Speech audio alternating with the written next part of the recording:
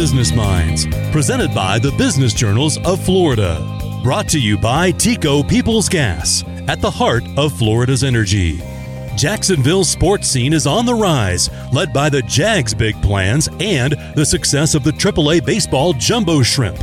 In this download, Jacksonville Business Journal Editor-in-Chief Tim Gibbons connects with owner Ken Babby. Let's start out going back in time, kind of setting the background here. So you bought the Rubber Ducks in Akron, Ohio in 2012, and then you got the shrimp a couple years later. But go even further back in time. Baseball was incredibly important to you growing up. Why has baseball been a lifelong passion of yours? You know, I had the incredible privilege of growing up in a sports family. My parents really were always shuttling me and my sister to some kind of athletic activity, games, practices. But I was particularly fortunate in that my father worked in professional sports. He was a general counsel for the Baltimore Orioles for many years. Prior to that, he was general counsel of the Washington Redskins, the football team. And so a lot of experience being at stadiums, at ballparks. Later, his career went on to be a very successful agent in the NBA, representing players like Tim Duncan and Grant Hill, Shane Battier, and others. And he retired just 4 or 5 years ago as the president of the Phoenix Suns. So really fortunate to be growing up around sports in general. But for me, it was always about baseball. And clearly that got into my DNA very, very early in life. With that type of background, I assume that when you became the owner of the Rubber Ducks and the shrimp, there was lots of stuff that you knew, but you've been in that role for a decade now, a decade plus. What have you learned? What surprised you about the journey over the past decade? I think as a baseball fan, and we're having this conversation in the middle of the summer, and so it's a perfect time to have the conversation. In a baseball fan's mind, I think they appreciate the grind that the players go through in a 162-game season. And while we are certainly not by any means playing in 140 or 160 baseball games, working in the sport, being at the ballpark every night till 11:30, some nights later, being back in the office. The ticketing office opens, 8:30, 9 o'clock the next morning, and guys are getting ready for that night's game. We're certainly not out there with the physical regimen of it, although pulling tarp can be certainly brutal. Minor League Baseball, we have no tarp crew, so the tarp crew is the front office. All joking aside, the grind of the season, it's a long season from late March till the end of September. It's a lot of time away from our families, a lot of time that we're out in front of thousands of people every single night to help give others an incredible experience. And it's a long year for sure. Talk about that experience. So one of the things that you made your mark in Jacksonville, what were the Suns at the time, had a long history and were embedded in the community. And you came in, you invested in the team, you invested in the facility. And I know this is part of the marketing that you have of that idea that it's a cheap Saturday afternoon, take the family is not going to break the bank. In Akron, I know the restaurant there was a hit. Talk kind of about that investment in both the money that you put into it, but just kind of the mindset of having a minor league baseball game be an affordable family sort of thing. Yeah, it's a great point. And I'm always careful to say this, we didn't bring minor league baseball to Jacksonville. We certainly didn't invent minor league baseball in Northeast Florida. But I think, we're really proud of the work that we've done to rejuvenate the experience for fans that come down to 121 Financial Ballpark. And that experience, really starts with setting a price point that makes the ballpark welcoming for everybody, regardless of your socioeconomic background, your makeup. You're welcome into the ballpark. And so, we promised at that very first press conference, nearly 7 years ago, that you'd always be able to get into the ballpark for $5, and have upheld that commitment and will, as we've promised, because we think it's really important to create a value proposition that works for everybody. We also claim to have hot dogs at $2 every single game. And I always joke with groups as I'm out in the community, that includes the bun and the condiments, right? And so a lot of great offerings in the ballpark that meet the price point for the experience. But you're right, it's affordable. A family of four can come out and enjoy a great night at the ballpark, enjoy a giveaway. We do great giveaways every Saturday, and having a great experience and do it all at a very affordable price. And we're very proud of that. You also have in the minor league baseball tradition, a lot of the theme nights are show a huge amount of creativity.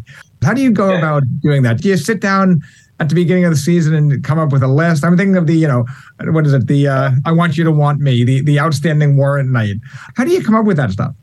Well, first of all, the first thing we do wisely is they get me as the owner out of the room, because I think that just probably slows everybody's creative thinking down. And I give great credit in Jacksonville to David Ratz and Noel Blaha and the guys that are really the genesis of a lot of these ideas. But the truth be told, we have weekly promotions meetings. We're like any other company all through the fall and the winter. We've got 70 of these baseball games to fill to come up with ideas. Now, the ones that don't make the cut to me are sometimes the more interesting ones, but then you take your best ideas and you put them on your biggest night, and where we can complement that with a great giveaway like the jumbo shrimp, actually in the shape of a shrimp neck pillow, travel neck pillow, and other great giveaways, our bowling shirts, our Hawaiian shirts, our koozies for beer at the beach, or beach bags. I mean, these are all just ideas that have come from those brainstorm discussions. And so the staff gets a chance. Doesn't matter if you're the head groundskeeper or you're on the ticketing team or you help answer the phones in the ticket office. You have a voice in that promotions discussion. And to me, that is one of the great entrepreneurial things about minor league baseball, is that entrepreneurial spirit is available to everybody. And we do the same in Akron. And so it's a great experience for our staff to be able to play a role in bringing a night to life. And as I said, the best thing they do is they get me the heck out of the room, because I would probably find a way to say no to some of these. People do love those shrimp pillows. They do. Just the look on your face when you said some of the ones that don't make it to the stadium. Do you have a favorite one that either you or somebody else shot down? Nothing that our lawyers would let me mention on this wonderful podcast. Let me tell you that. There's always this line between, we have core values as an organization, and that we're not going to go out and blatantly hurt anybody in what we do. And so we would never want to cross that line, certainly never do anything that's going to be deeply offensive to anyone. But we like to have fun. And so we like to get right up to that line without crossing it. And I think our team does a really good job of that. And again, some of those ideas may end up popping up in the future, depending on, current events or world events, et cetera. One of my favorites, this we did do, so it doesn't directly answer your questions, but one of my favorites is we did a Main Street bridge giveaway. It was a couple of years back. And I live over on the South Bank, and my favorite part of the Main Street Bridge giveaway is that the bridge is broken in the actual bobblehead. There's cones going across the middle of it, because how many times have we all been stuck on that bridge trying to get to a meeting downtown, where it seems like you're always late trying to get to a meeting. So just little fun things like that along the way, where we poke fun at things that people in Jacksonville know and experience. And that was one of our more popular ones. I went with it was like a school group years ago to there was monkeys riding dogs, and seeing that through the eyes of an 8-year-old, like the kid thought it was the coolest thing he'd ever seen. That's right. That's right. Yeah, and to be able to complement that, Tim, with AAA caliber baseball now, for me, the entertainment experience, kind of the value proposition of that experience, the fun, the promotions, the food, all that everybody knows minor league baseball to be. But now to do that with a lineup of players in the Marlins, one of the best farm systems in baseball, and half our roster has spent some time on the 40-man major league roster in the last couple of years. So gone are the days of just seeing lower level guys that may never make it. This is AAA baseball. Many of these guys have significant service time in the major leagues, or will. And so to me, that just adds to the experience for being down at the ballpark. So one of the challenges that on the baseball side of things that perhaps you faced is the collective bargaining agreement that changed the pay rates for minor league players. Has that affected you? And you talk about the $5 ticket price. I mean, obviously that ramps up your expenses. How do you handle that? So kind of going back a little ways, right in the middle of the pandemic, actually, in 2020, Major League Baseball leaned in and took a more active role in its administration of minor league baseball. We used to have, in the old days, 160 minor league teams, and we were run by an association that had an agreement with Major League Baseball, of course, to provide players from each of the 30 major league affiliates. But Major League Baseball looked at a number of these minor league facilities, looked at the amount of money, frankly, that major league teams were investing into their player development and farm systems.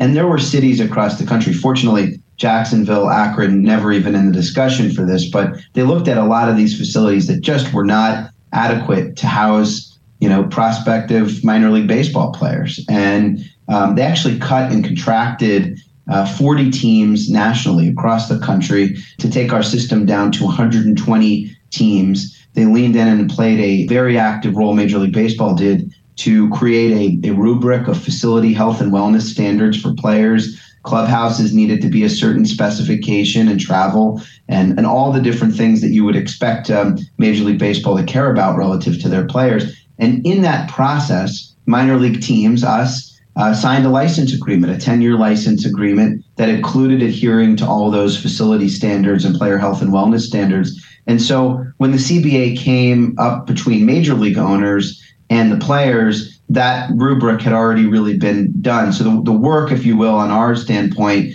to adhere to these new standards was already in motion ahead of that collective bargaining discussion, and the process dovetailed pretty well. There's still some things between players and Major League Baseball that will always be contentious, but at the end of the day, it's a better outcome for the players, it's a better outcome for us, and a better outcome for the league, and we want their experience in the ballpark to be as good as our fans' experience every night. Ken Babby joining us. Next, will the Jumbo Shrimps Park host the Jaguars? When Florida Business Minds continues. People's Gas, at the heart of Florida's energy. Committed to being a leader in Florida's economic growth and to delivering clean and efficient natural gas solutions in a responsible way. More at floridasenergy.com.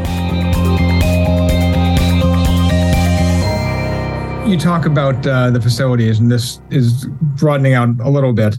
The big sports business story in town right now is the Jaguars' plans to renovate their stadium. The one-to-one financial ballpark has been mooted as one of the potential places the Jaguars could play if they stayed here while the stadium was being renovated. Obviously, there's other bigger facilities in Orlando and Gainesville and Daytona that have also been brought up. Do you see it at all likely that the Jaguars might play at one-to-one financial? We had conversations with the Jaguars over recent weeks and months about it, and I just don't see it as a suitable option.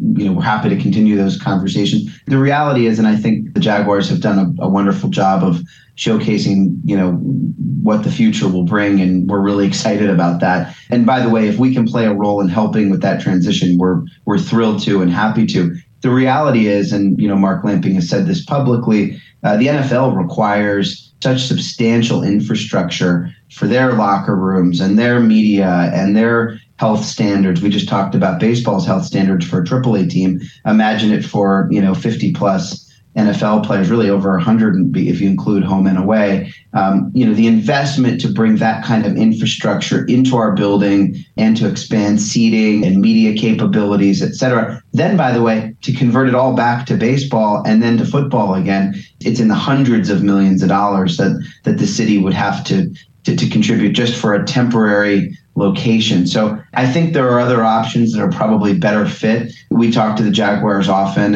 and perhaps there are some ways that we can help them in other ways, but I think the likelihood of Jags games being played at one-to-one financial ballparks is probably pretty limited. That seems to fit with other people I've been talking to, but it's good to actually hear it from somebody who knows way more about that facility than I do. Just because I'm curious, when you mentioned other sports there, the Jacksonville Armada played there in the past. They're in the process of talking about building their own stadium. The potential Jacks USL team is looking around for a stadium. Do you see soccer ever coming back to one-to-one financial?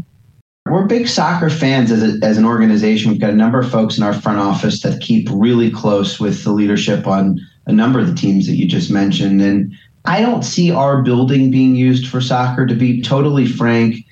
It wasn't a great fan experience for soccer. It was also incredibly expensive to convert the field to soccer, then back to baseball, then back to soccer. It's hard for me to imagine we would ever end up in an arrangement like that again. But we're big proponents of wanting to see a soccer facility built, whether it be downtown in the sports complex. Obviously, the St. John's Group is looking elsewhere. So we think, look, any movement of growth of sports in Jacksonville is great for all of us, and we're really supportive of that. But I can't imagine a dynamic by which soccer ends up back at our ballpark again, but you never know. In talking, last question on this, and in talking about the Jaguars' plans, obviously, I mean, you're hop, skip, and a jump away from what will soon be back to being called Everbank Field. Right. Assuming that this vision in some sense comes to be, what's going to be the impact on you guys of, you talk about the sports district, it would truly be a sports district then. What do you see the impact being on the Trump?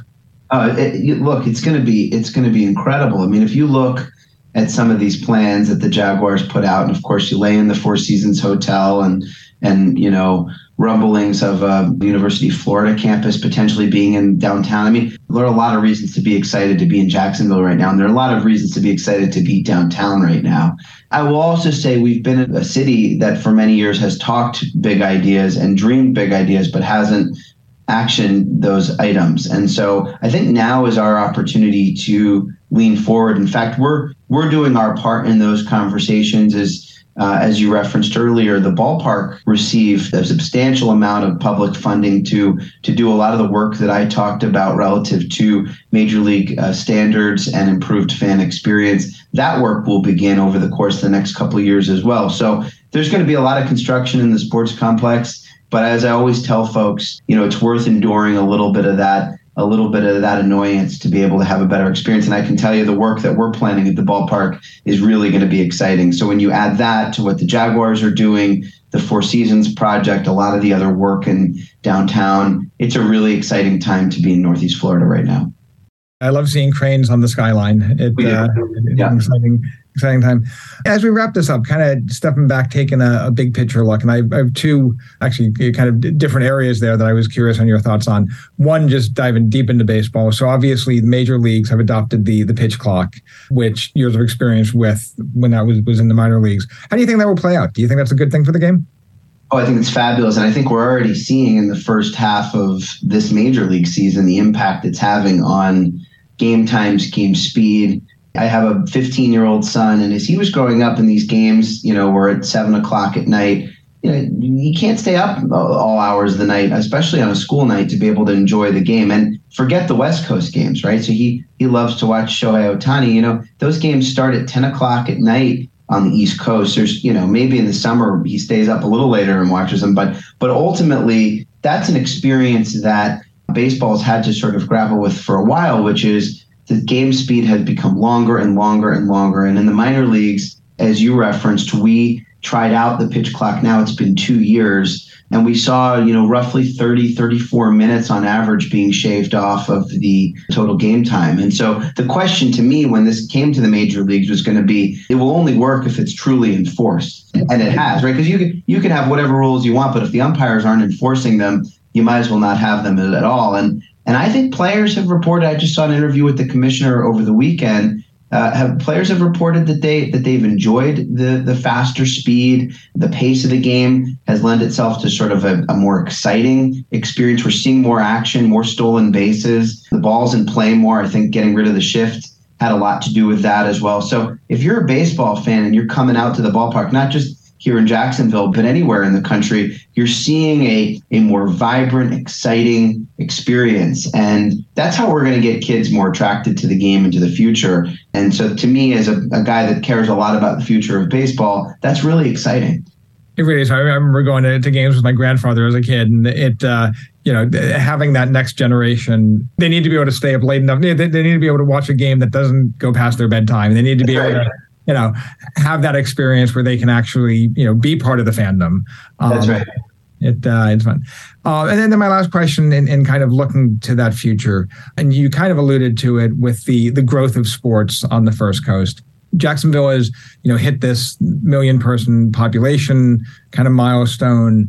There is a sense of momentum in economic development in the city. As you look both in sports and in general at Jacksonville, where do you see it going? What are you looking forward to in the next decade?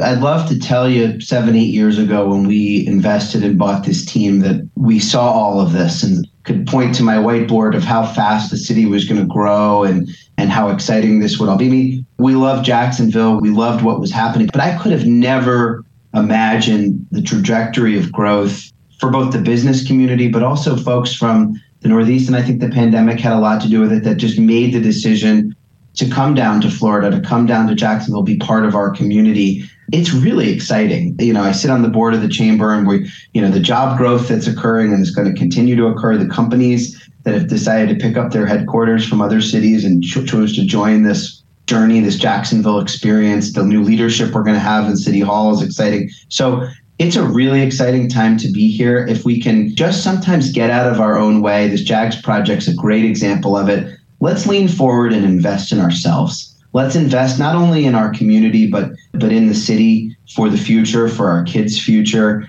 And I understand sometimes you see big numbers be thrown out there, and your publication and others, that sometimes can be daunting on folks. But to be a truly great American city, we've got to invest in ourselves. And I think it's time to stop talking about big ideas and activating those. And I, for one, am really proud to be here, to be a part of this community. And we're going to do our part and want to continue to see Jacksonville continue to grow for decades to come. Awesome. Well, that is a great way to wrap this up. I really do appreciate the time. How far do you see the team going this year? We'll see. It's going to come down to our pitching. Our pitching is young. The team is young. And so as we close out the first half of the season, I'm hoping for a much stronger second half from our starters and our bullpen. But again, the Marlins have such a young, promising farm team. Our job is to get these guys through Jacksonville and up to the major leagues as quickly as possible. Thanks again for your time. I really do appreciate it. Appreciate it. Jacksonville Jumbo Shrimp owner Ken Babby joining us. Thank you for downloading Florida Business Minds, presented by the Business Journals of Florida and brought to you by Tico Peoples Gas, at the heart of Florida's energy.